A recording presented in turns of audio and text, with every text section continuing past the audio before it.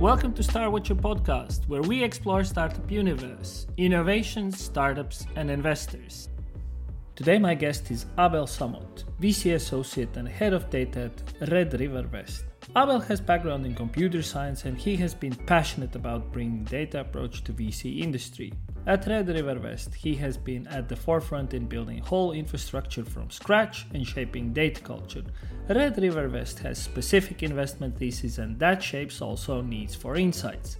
In our conversation, we talk about the importance of data, legal aspects, how to shape data culture at the company, importance of UI and UX of a product, and how LLMs can potentially change the whole game for startups and investors alike. Abel is very detailed and KPI driven, and that can be sensed across our conversation. And now, over to our conversation with Abel. So, hello, Abel. Hi, Ernest. Thank you for coming over to Starwatcher Observatory, where we talk about VCs and particularly data-driven approach. You're welcome. Very glad to be here. Yeah, let's kick off by some history. I would be really interested to know how you ended up at Red River West and how you ended up doing what you do now. Yeah, with pleasure. To tell you a little bit about myself, I'm an engineer, data science engineer by training, and I started coding very, very, very early on at 13 or 12 years or something like that. Built my first video game at this moment, which was quite successful at the time. But and after that, did some ventures, sort of small projects, small stuffs, etc. Always with this passion of tech, this passion of entrepreneurship too. I think it's 4 years ago when I finished my engineering school, I wanted to come and do an internship in the US. When you're an engineer, you want to work with the best, and it's often in the Silicon Valley. That's why at this moment I was searching for companies operating there. I didn't know anything about VC at this moment. And someone presented me to Red River West team because they were, so maybe I can explain after what we are doing at Red River, but they are a French American fund. So between Paris and the US, especially Los Angeles. And they knew startups and companies in the US, so they could help me find this internship. But when I met the team and they explained me more about what was venture capital, what were they doing, etc. I was from the beginning very interested because I didn't only do my engineering school. I also did management. I also have a management and finance degree, and I was from the beginning very interested about this combination of tech, entrepreneurship, and finance. But the third thing that I wanted to have in my job was data science, because that was the thing I was trained for, the thing I knew how to do. And at the time, I started looking at what were they doing in data science, what VCs in general were doing in data science. And when you go back in 2019, not so much, to be frank. I think we are at the beginning of something that is growing bigger and bigger right now, notably with Andre's newsletter and all of these other funds that are starting working on the subject. But in 2019, really not a lot of people were doing stuff. So, at least were not vocal about it. Didn't talk really about it. So I collected some data and stuff like that, and I came back to Red River West Management, telling them, okay, I think I can build a data platform that can help your fund perform better. And if I do that, would you hire me for an internship? And that was how it started. They already had think about it. They already had in their head to build a data platform and to become a more modern VC by leveraging data. I remember at the time one of the partners told me BlackRock has Aladdin, and from that they kind of transformed how finance was done, and they kind of become one of the biggest financial institution of the world. And they were thinking about building some kind of platforms like that for venture capital. And that's why at this moment, when I gave them this little plan about building this data platform, they told me, okay, let's go, let's do it. And that's how it started. So yeah, basically a little bit more than 3 years ago, I started at Red River West, and at the time, just as a data scientist, basically data scientist. I had also some data engineering, DevOps, and full stack developer skills a little bit. At least I think when you start this path on data driven VC, the most important is not really the data science part, but just building the platform at the beginning. So at the beginning, it was just connecting some stuff together, some data sources like Crunchbase, which is a data sources about startups, with our CRM that was Airtable at this time, and just trying to spot some signals about the startups, etc. And little by little, it had an impact, bigger and bigger impact in how we found startup, how we analyzed startup. And at this moment, we started industrializing it a little bit more. I recruited a small team, and we built a platform which is called RAMP, or Red River Algorithmic Management Platform, that today is, I think, one of the very good data platforms for VC. So fast forward, before we jump in, tell about Red River West. Because you're not a super early stage VC. Exactly. I think it's quite important to explain more the thesis before explaining what we are doing, because of course what we are doing depends a lot on this thesis. We at Red River West, we are a VC fund that invests in European startups that want to expand in the US.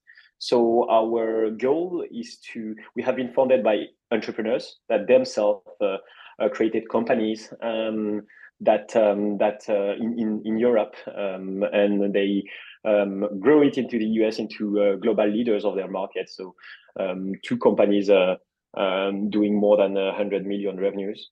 And after that, they decided to create this fund with this will to help entrepreneurs to scale in the US, because not so many European entrepreneurs at the time were successful there. There is a huge cultural gap, a lot of differences, and we have this thesis to invest in not a lot of startup. Our thesis is to invest mainly in Series B. So when the startups are already quite developed, when they are doing more than 3-5 million revenues, something like that, and to invest in around 10 to 12 startups per fund. Our first fund, we invested in 9 startups in a lot of different areas, from data to media and stuff like that. That's quite a lot of no saying. Like if you're investing across the fund, you invest just in 10 companies. So that's not huge. 10 companies for the first fund. The second fund, it should be quite the same. We are at the beginning of the second fund right now. So not a lot of companies, but we choose that because we believe that's the way we can be really productive and help our portfolio company in a better way. We don't think, even with data, we don't think some stuff can scale. And this stuff, for example, US, helping the entrepreneurs grow in the US and become global leaders. And we think that this very hands-on thesis can really scale with 30 companies or something like that. So that's not the typical model other funds, but we also can do that because we invest in Series B, where the startups are already doing some revenues, and we inject capital and our hands-on expertise to try to help them grow. Tell about Ramp. So that's the name of your platform. It's interesting how every company has their own name for the platform. That's so cool. So where in the value chain you're using the platform? On one end you have like data sourcing, and then you have exit at the other end. Where in this pipeline you apply Ramp or Ramp assists partners? Very good question. I think like a lot of funds, we started with sourcing. Because the first fund that we had, we invested in Series A, B startups in France. So it was quite easy to spot them without any data. We just had to look at all the startups that raised the seed in France or Series A in France, and we could follow them.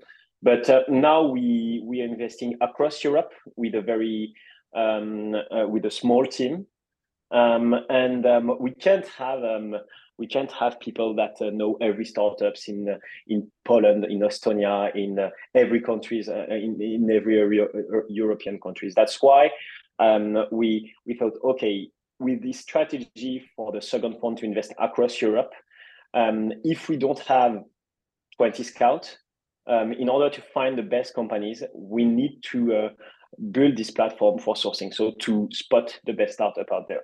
So that's what we started with.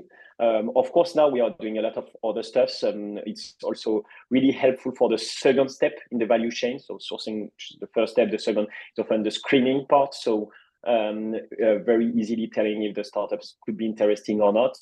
And we are starting to roll it out for a lot of different stuffs, such as helping portfolio companies, or such as the basic deal flow analysis with some stuff that we are building around competition mapping, around comparing the metric of the startup with other startups and stuff like that. But yeah, we really started with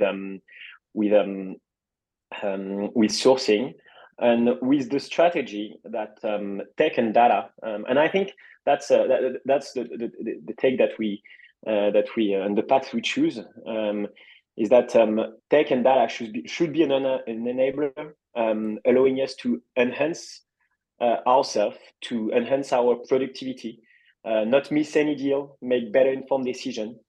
But in the end, the goal is that we make the decision, not like. I think some phones have like algorithmic platform that kind of makes some decision. Or I heard about a phone that had a platform that had one voice in the board meeting, for example.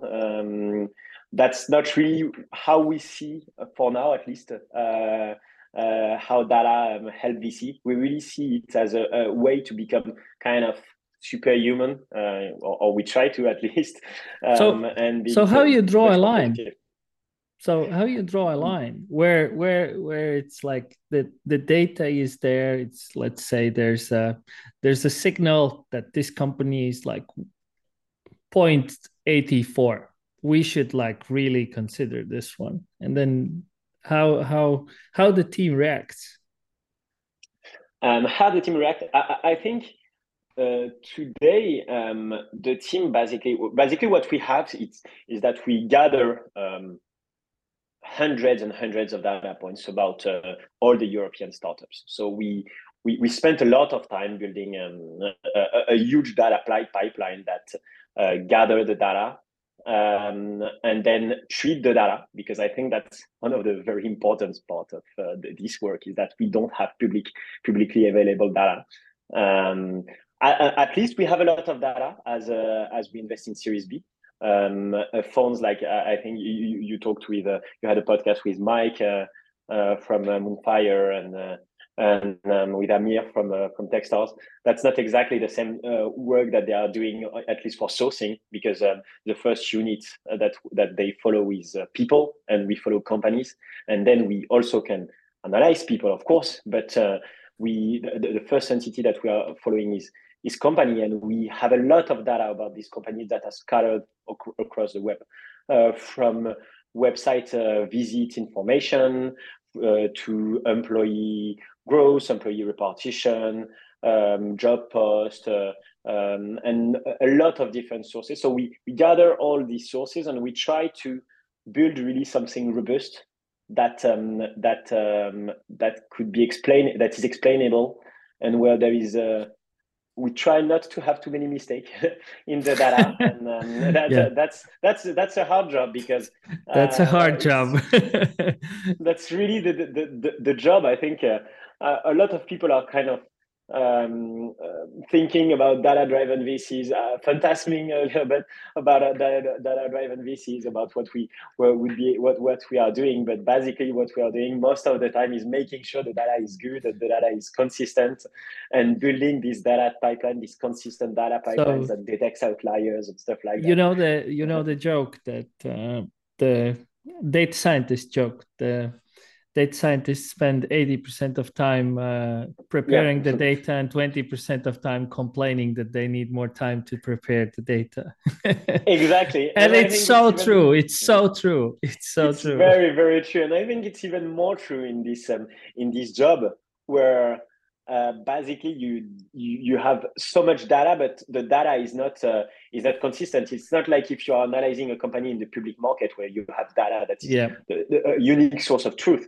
For example, we are using sources such as SimilarWeb or SEMrush to monitor the web traffic of a website, but it's not perfect. And when we are using both, we see that there is difference between both the sources. So yeah, that's never perfect. So we spent a lot of time building this thing, and then what we have in the end, what the analyst partners and associates have, is access to a platform where they can see where there is all the companies out there in Europe, and they have signals that tells them about this startup and this startup. And what we focused on a lot was building different scores, in order to for them to be able to spot these startups, rank these startups. So, for example, we have built a growth score that kind of approximates the growth of a startup based on a lot of proxies. I can talk about it if you want, but that's one of the most important score that we have, because approximating these growth allow us then to see, okay, that's the company that are growing the fastest, so we need to contact them. So they have access to a lot of different scores. This growth score, for example, a priority score that takes into account this score, but also when did they raise before? Are they exactly in our sweet spot? With whom did they raise before? Etc. etc. We also have kind of custom-made scores that are very, very. All of this is custom-made by our team, of course, but some of them are linked to our thesis. For example, we are tracking the US acceleration of startups. We are tracking how these startups are growing in the US. So not only are they growing in terms of employees, web visits, etc., but also are they more growing in terms of employees than web visit, in terms of web visit than employees? Because it means if they have just one employee in the US and the web visits are through the roof from the US, it means that their product, for example,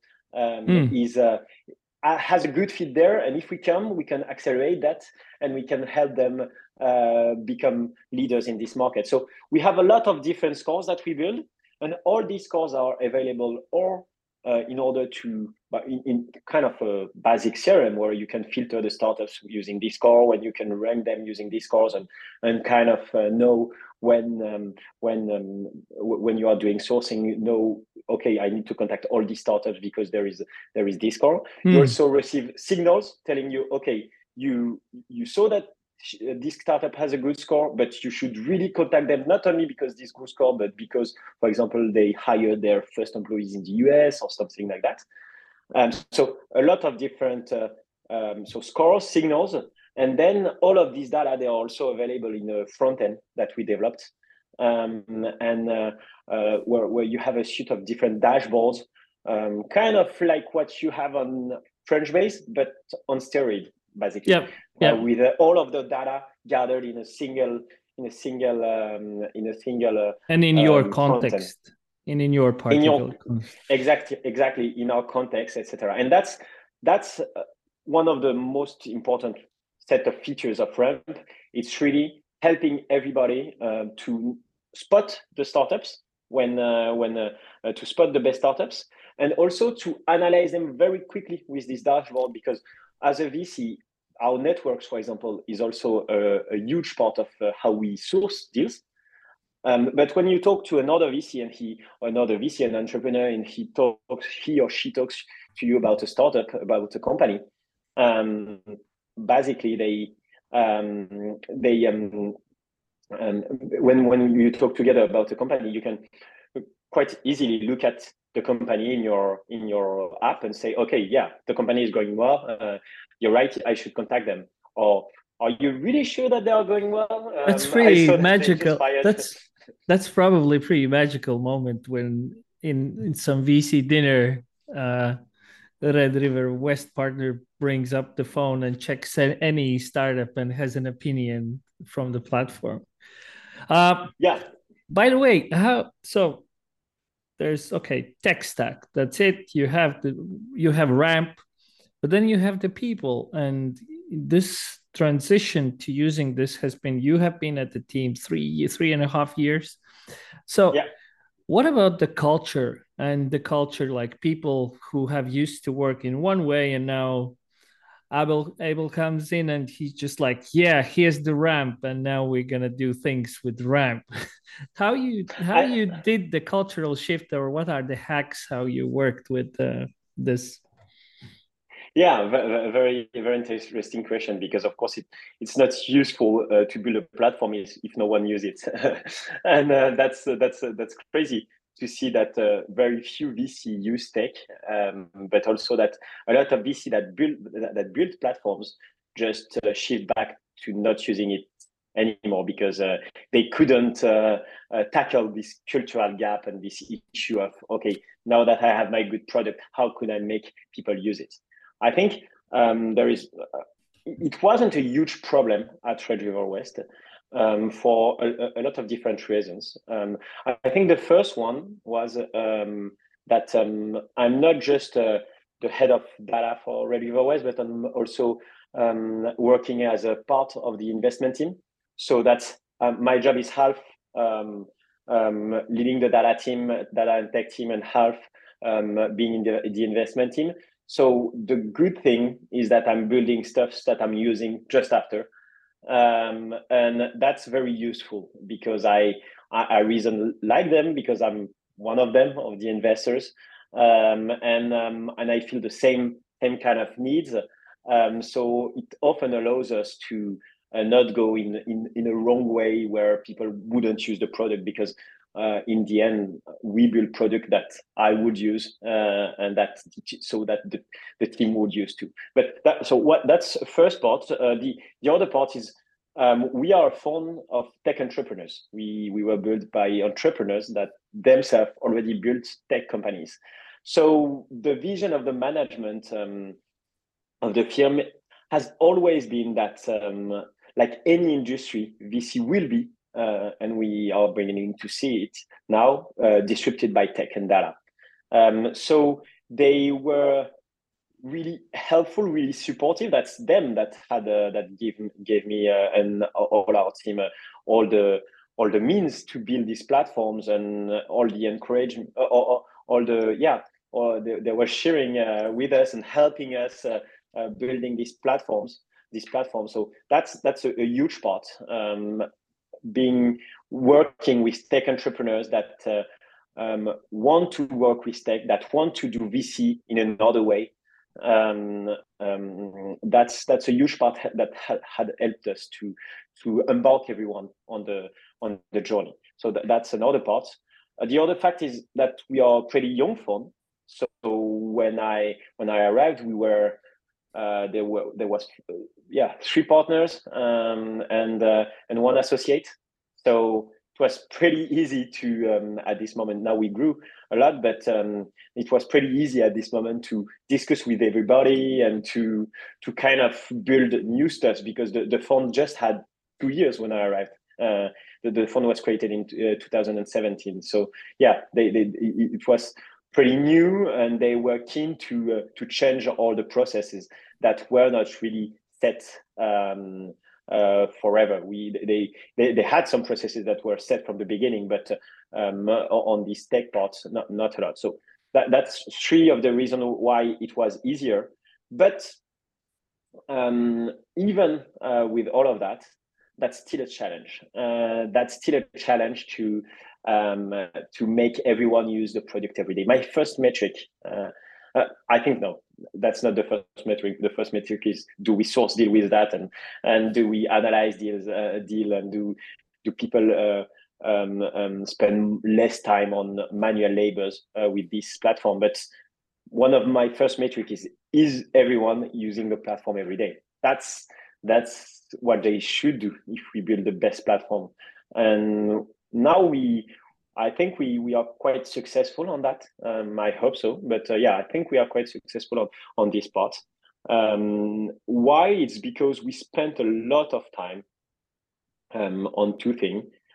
First, we spent a lot of time with our clients, which are the investment team, doing what the basic product management stuff. I think a lot of people that are building internal products are not using the basic principle of product management, which are doing users interview, doing a release where you embark everyone on okay, we release a new feature. I'm going to show you the new feature.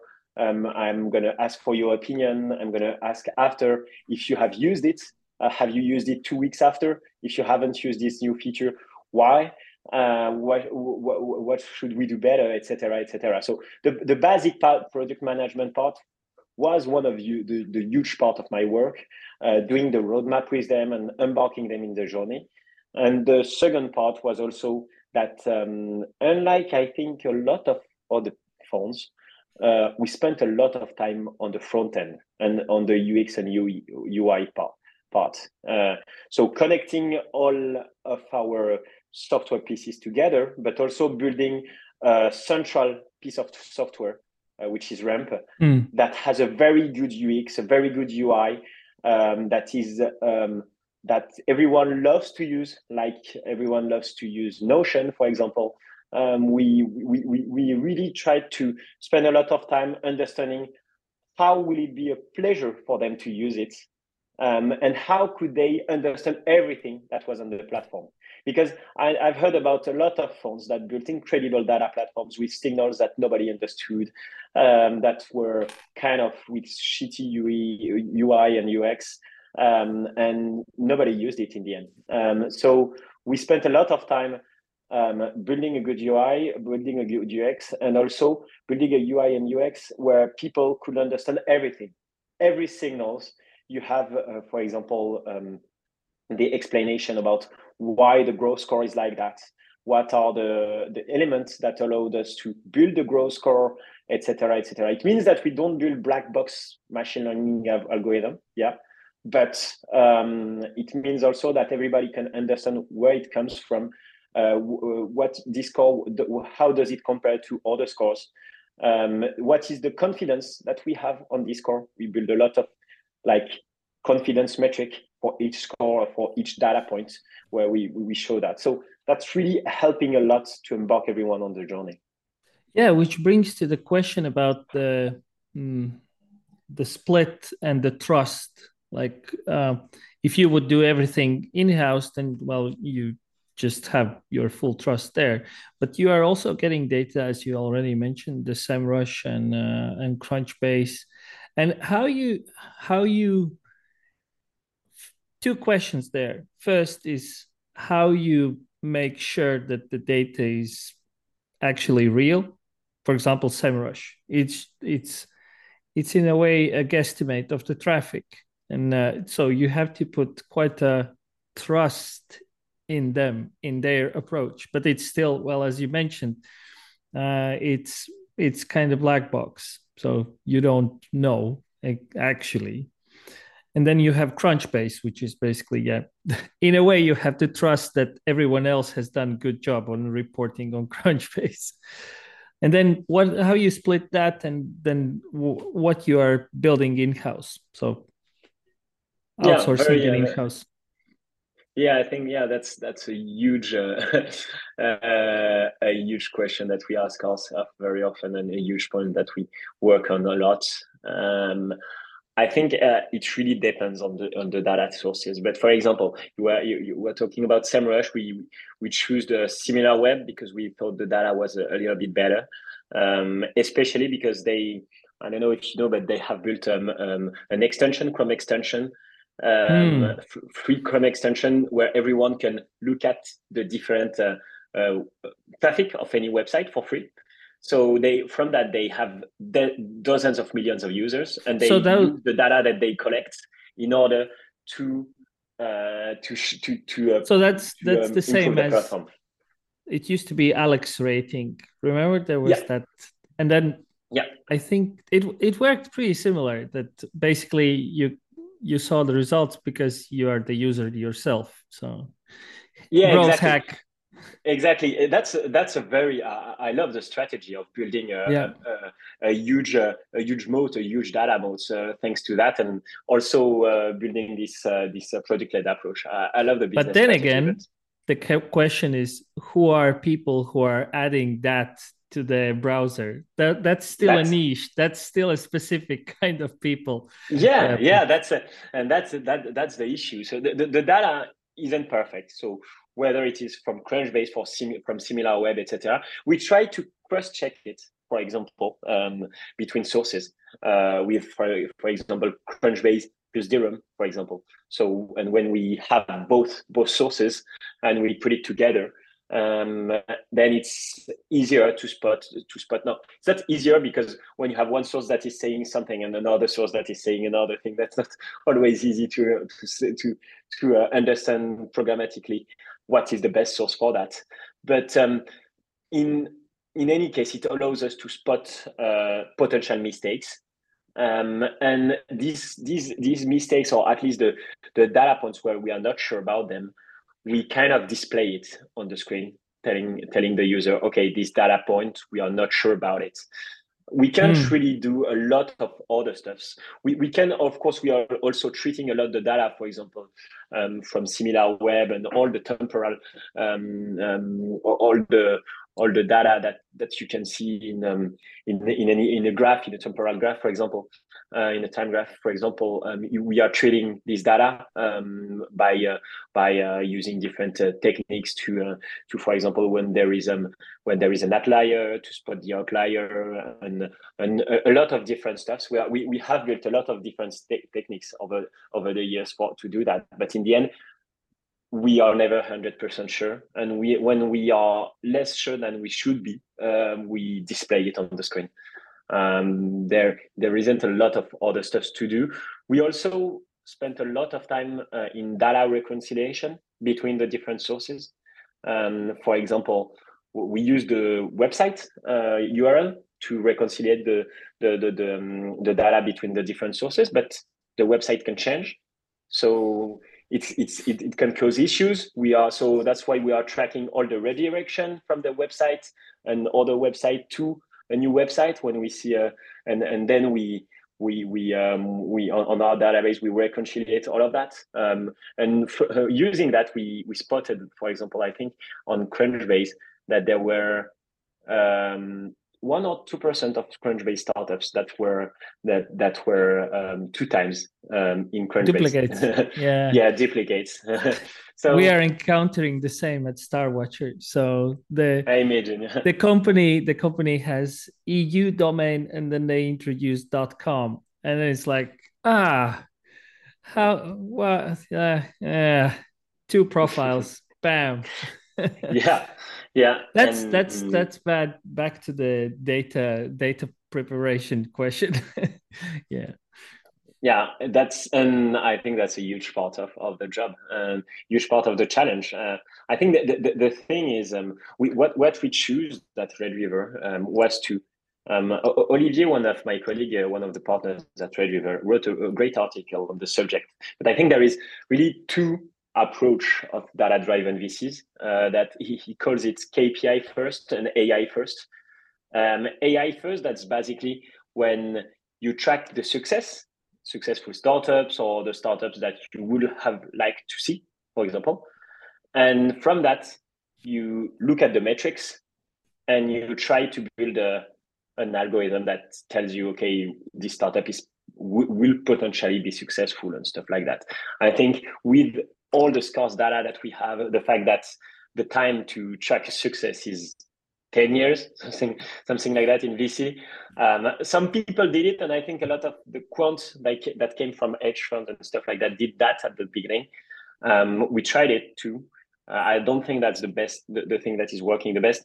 What we are doing is more KPI first. So we use the KPI, and from that we trigger signals and stuff like that. But it also has its own challenge. The poor data quality is the challenge for any approach. And yeah, we can't really back test because the time it's still 10 years. So I think it's possible to draw a graph where the early stage is more, the earlier you go, it's just signals and no prediction. Like, because, well, they're just like, the person has gone to good school, they have had nice internship, they have hacked together two companies before, they have failed. Those are just signals, but those are like zero signals about unicorn. And then over time, you see that there's revenue, like you said, that there are first one employee in US, huge growth already in US, and those are already more of a quantitative signals, and those could be probably already seen by some, let's call it AI or machine learning, but or yeah, and then you go even further, then it's just in the quants who are just calculating everything in real time and just buying, selling stock. Yeah, but no, I think you're right on some regards, but I think in some other regards, we found, for example, that we did some studies on the founder part, which is the first part, where you said for you that you couldn't build any AI or it was difficult. We did a lot of study on that. The advantage of that is that we have the data about what were the founders 10 years ago before they created the successful startups. We don't have the data, at least for now. That's why we are accumulating a lot of data. And I think funds that are starting accumulating data now will have an edge in 10, 15 years. But we don't have the data about what were the metric of a startup on Series A, what were the metric of a decacorn on Series A. We don't have this data because we have to come back too much in time, and a lot of data points are statics. So we don't have all of this data, but we have the data about what were the founders doing, what school did they do, what were their job that they quitted before creating the startup, and all of that. So we have this data, and from this data, you can already make some kind of predictions, and we tested some stuff like that, not in production, but we tested a lot of different stuff like that. And we had some pretty good results on features that made people, founders, teams successful. I like your notion about the collecting the data which will bring value in 10 years. That's like growing an apple orchard. Like, yeah, these are now just like we expect first apples in 5 years, but in 10 years, that will be in a full bloom. Yeah, and I think that's why funds that are not working on data right now, not collecting any data right now, or in the next 2 to 3 years, I think in 15 years, I don't see how they could compete. To be fair, I don't see how they could compete because in 15 years, when I think we are going to talk a little bit more about LLMs and stuff like that afterwards. But when we have better LLMs, when we have better machine learning algorithm, and you'll have all this proprietary data that you've kept over the years, you will be able to build incredible stuff. And I think we are already able to build some great stuff. So a lot of phones are doing very, very great stuff with the data they have. But when they have 10, 15, 20 years of historical data, it will be I think incredible, and I think it will change how everyone is doing venture capital.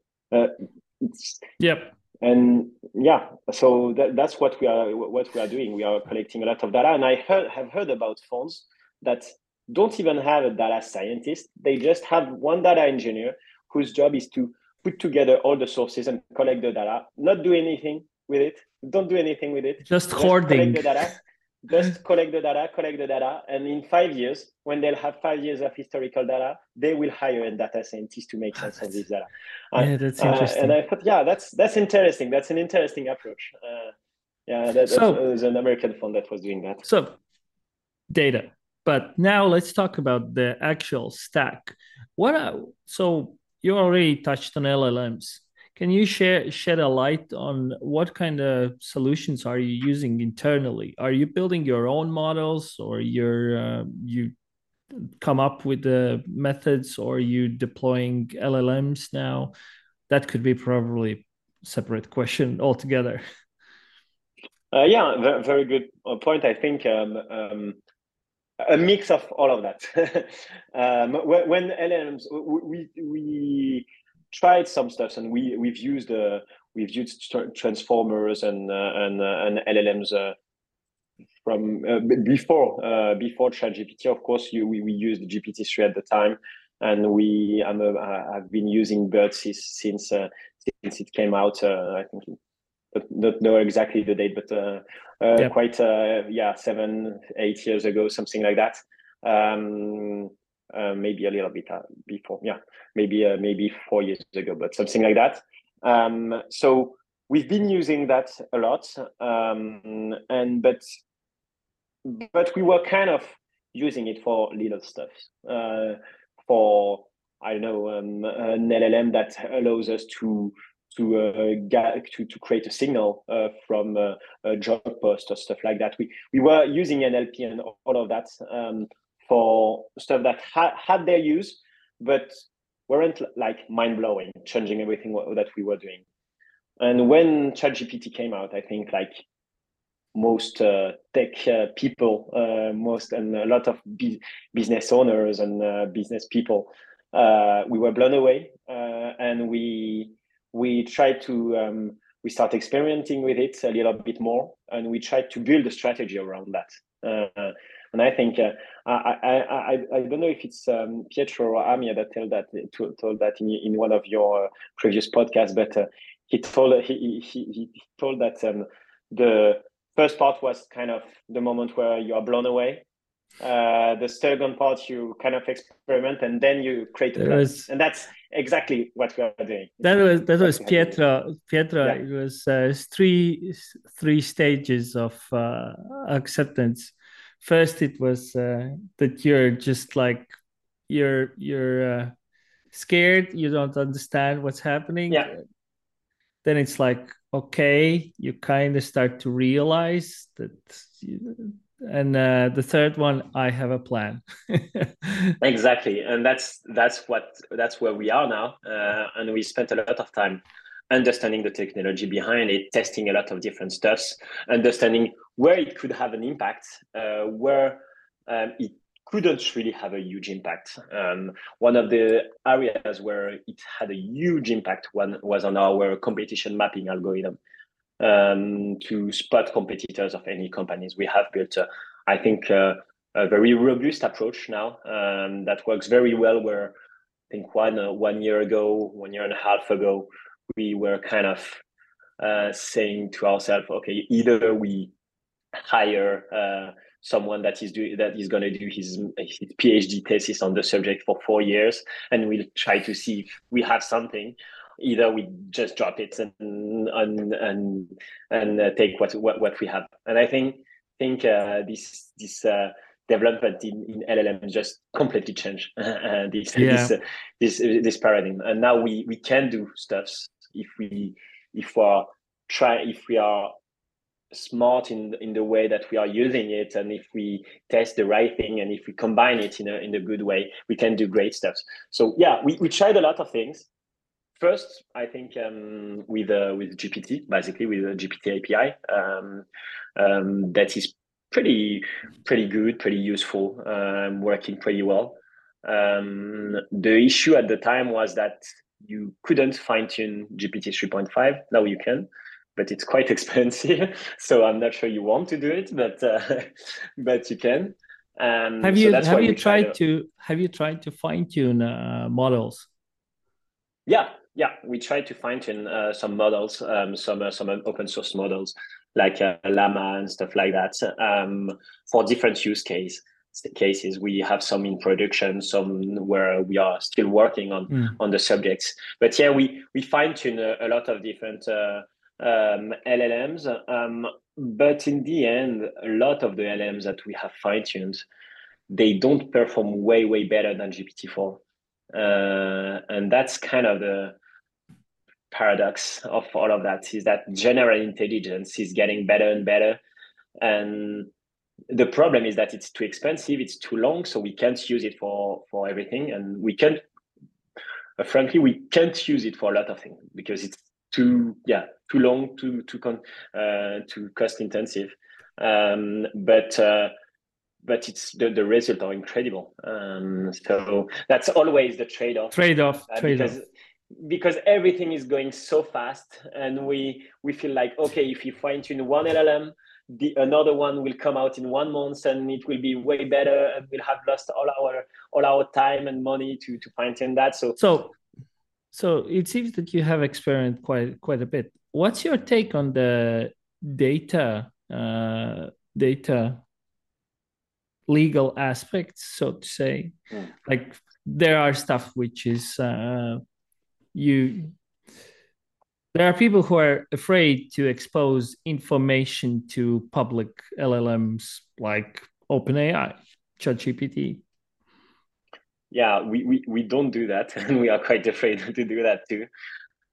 For internal, that's why we also use open source LLMs. It's because for internal data, we as VCs, we are trusted by the company that we analyze, but also our portfolio company with very sensitive data, and we need to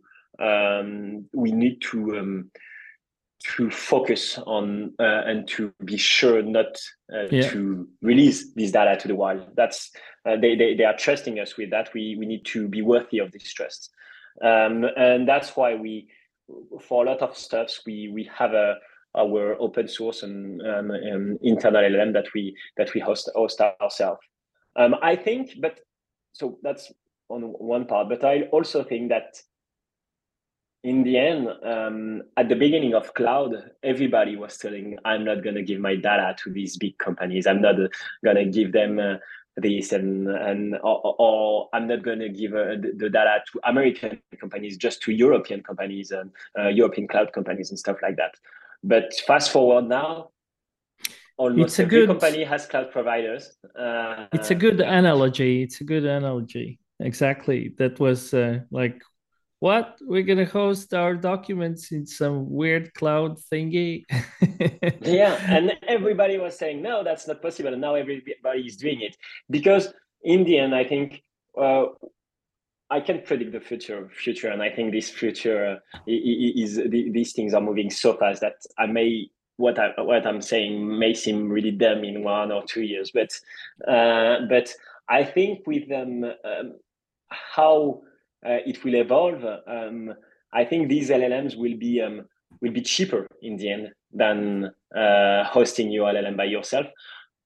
Depending on the case, if you have a smaller LLM, a smaller model for very fine-tuned, very specific for one specific task, it may be better to have your own model for that, because it will be more cost-effective. But I think they will become cheaper and cheaper. And I think big cloud providers are and will provide solutions. For example, I'm not really a fan of giving our data to OpenAI, but using the Microsoft endpoint, the Azure endpoint, that's a little bit better, I'll say, because every company give their data to Azure. So I think if we trust them with that, we can trust them with that too. There are a couple of patterns emerging what I have observed. There is this it's the fine-tuning process where you basically it works rather than changing the whole model, you have this small one. It was Coolora or Lora approach Yeah, where it just I saw and that. it's like imagine you can probably someone gonna build that, but basically there's you're hosting a big model and then I come and I have my super small. Maybe that's exactly what the now OpenAI has done. That you just host your small layer on top of it, which just adjusts some of the stuff.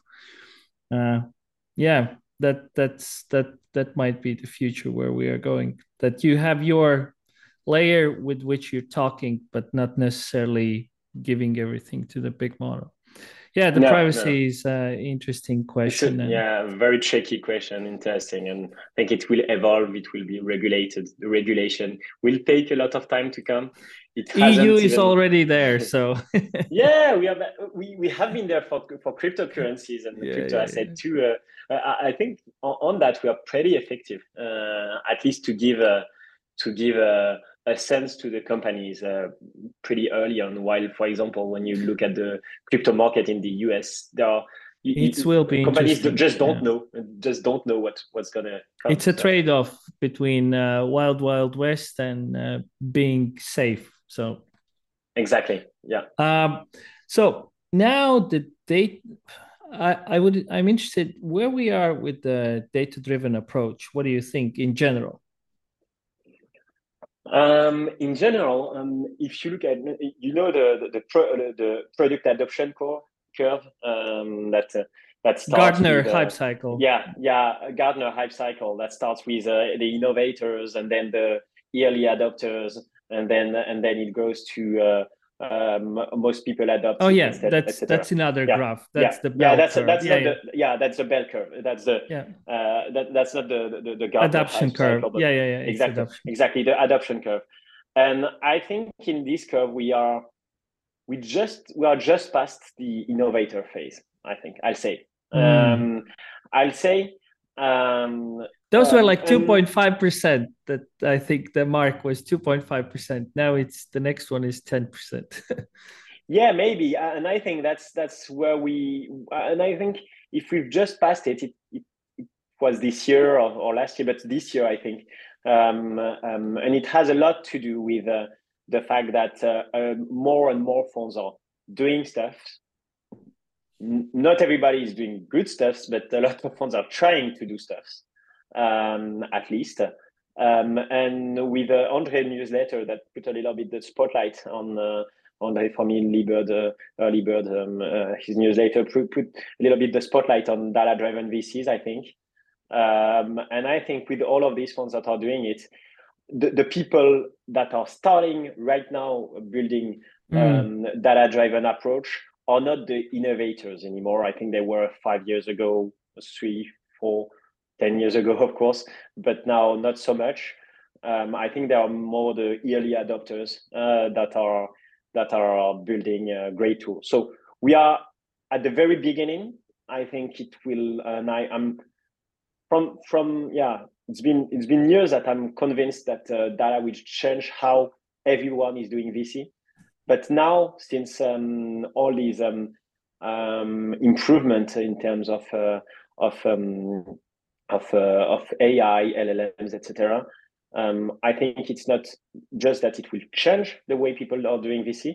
It's just that people that are not doing data-driven VC in 15 years, they won't be here. I don't think funds will still perform, or maybe very, very, very, very narrow focused funds with a very, very, very focused thesis.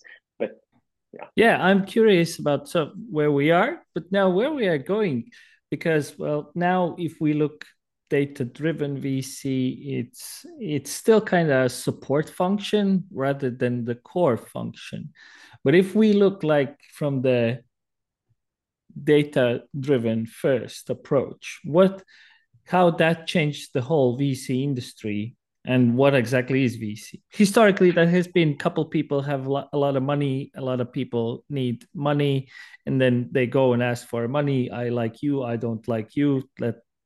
And that has been previously, but now with data approach, now we are kind of similar pattern, but more like data assisted. But what happens next? That's a good question. That's hard to. I think it really depends on the fund, but that's very hard to predict. But I say it really depends on the fund. All funds or funds that were there before using data that created our track record and stuff like that before using data. I think they will have a little bit more issues on becoming data driven first. The rock stars of the fund will be the investors, and if the rock stars are just the investors, they won't be able to hire the best tech people, and if they don't hire the best tech people, they won't be able to build the best data platform. And then without a good data platform, they might be challenged by funds like new funds that were created around data, around this data-driven approach. I think we are a young firm at Red River, and I believe we can be in the bracket of the firm that are beginning to challenge the big ones. But I think there are also a lot of very good firms that were created in the last years, like Moonfire and firms like that have used that have this approach to put data first. So that's one part of the question. The other part is also you have to consider the fact that building a great data platform, the problem is that it has two big issues. It takes time and it costs a lot of money. So if it takes time and it costs a lot of money, it means that you need more management fees, basically, to be able to build a great data platform. So you need a bigger fund. That's why also these big funds can challenge and can still keep up. If they reinvent themselves, they have big management fees, so they will be able to build a big data team. And if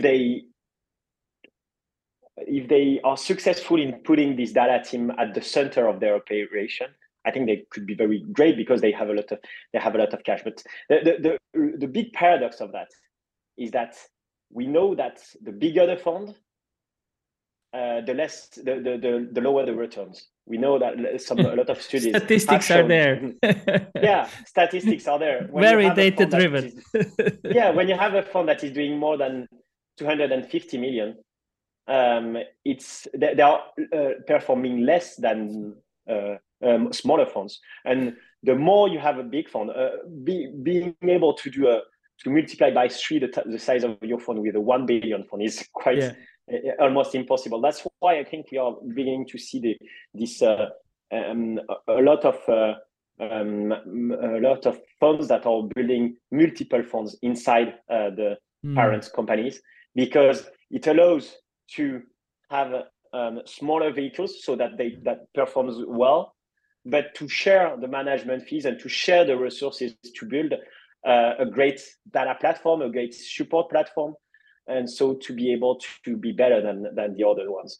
So I think that's the big trade-off that you have to take in order to be able to be successful. So could it be that with a good data platform, it's more of you don't need that many people, support people, the army of associates, analysts.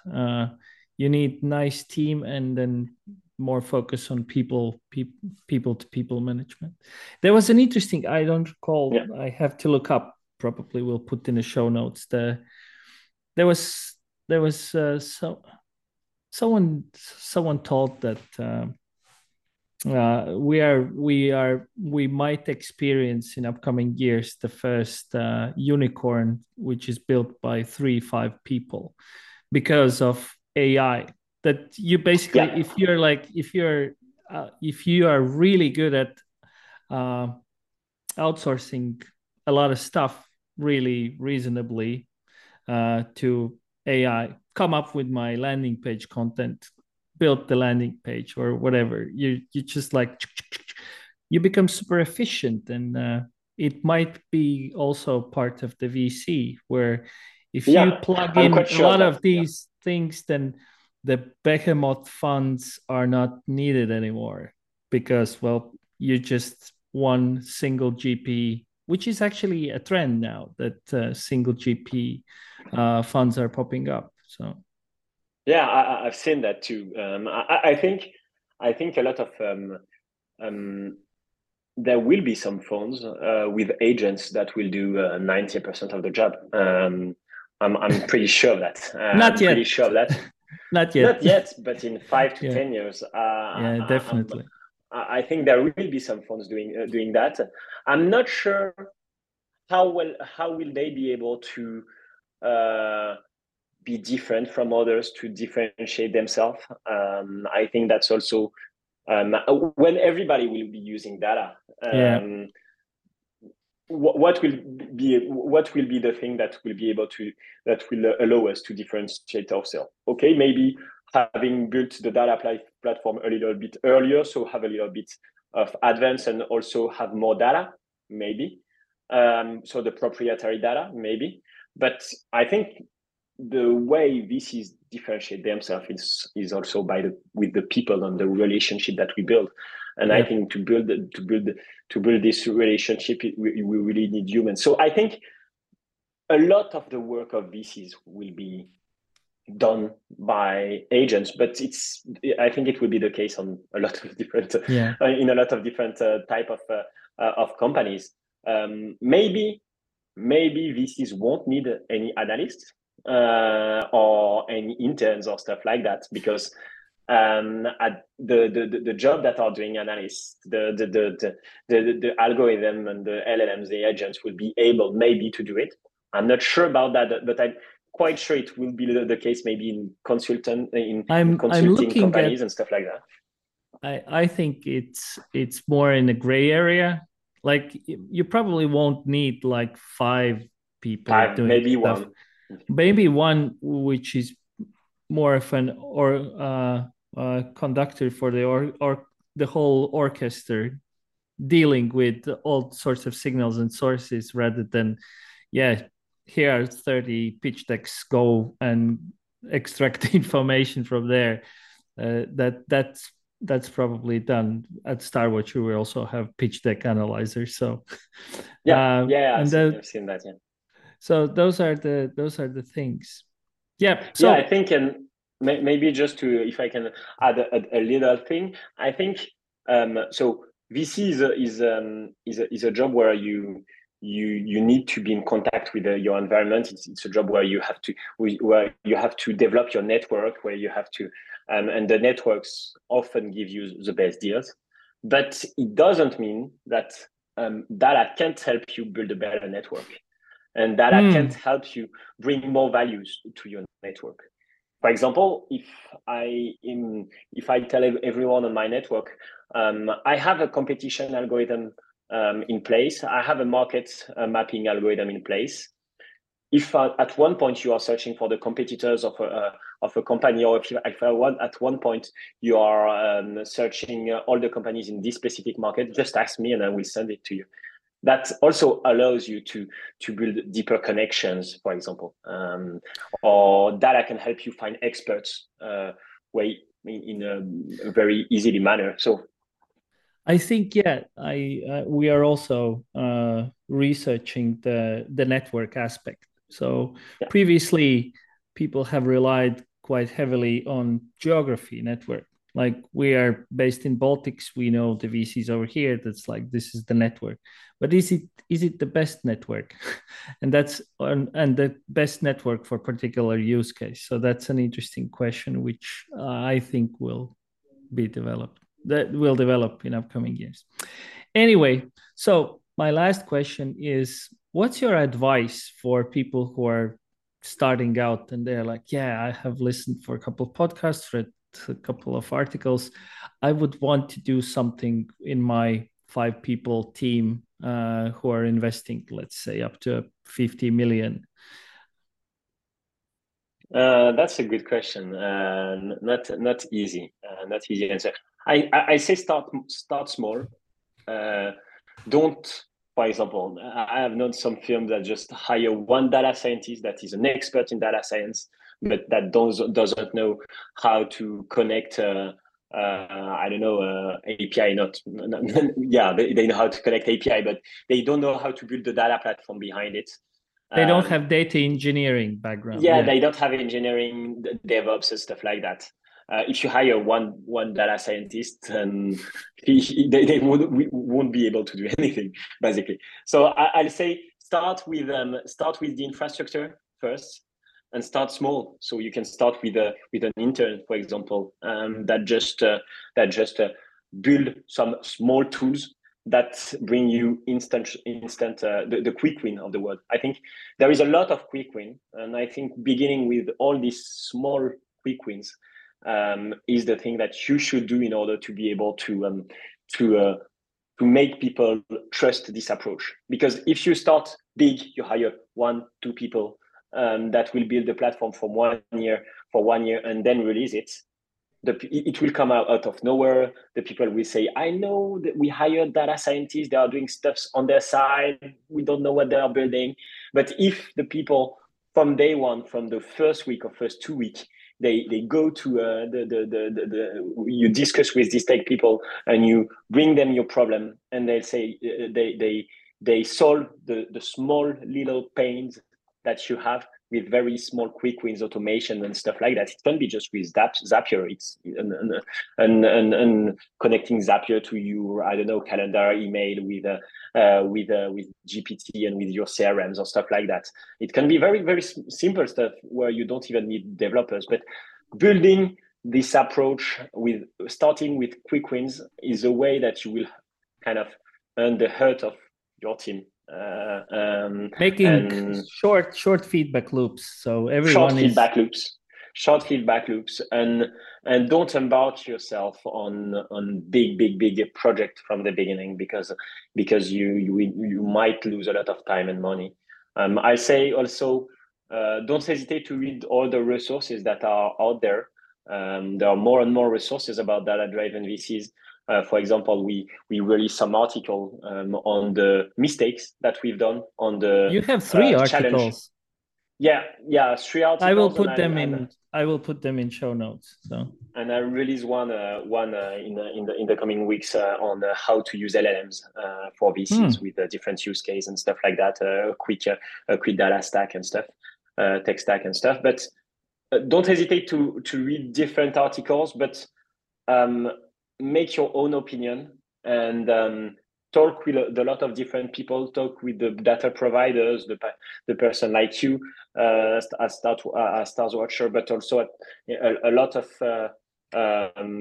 other different companies that are building stuffs. So talk with a lot of people, take your time, and then create your strategy depending on really your fund strategy. What is your fund strategy for us is investing in European companies that want to go to the US. So for us, what are the good data points? What are the things that we will be looking at? And that's why I think we will always have great companies that will be building great tools that VC can buy and can use. But I don't really believe that at one time we'll have one company building a SaaS product that every VC will use, because it will be the superior thing. Because I think we all have our approach. We all have our way to create our own edge. And yeah, I think the main advice I have is try to find your edge and build on that. Great. Thank you, Abel.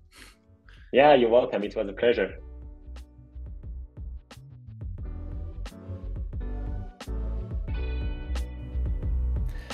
I hope you liked this episode. Let me know what you think and whom should I talk next. Subscribe. Until the next time.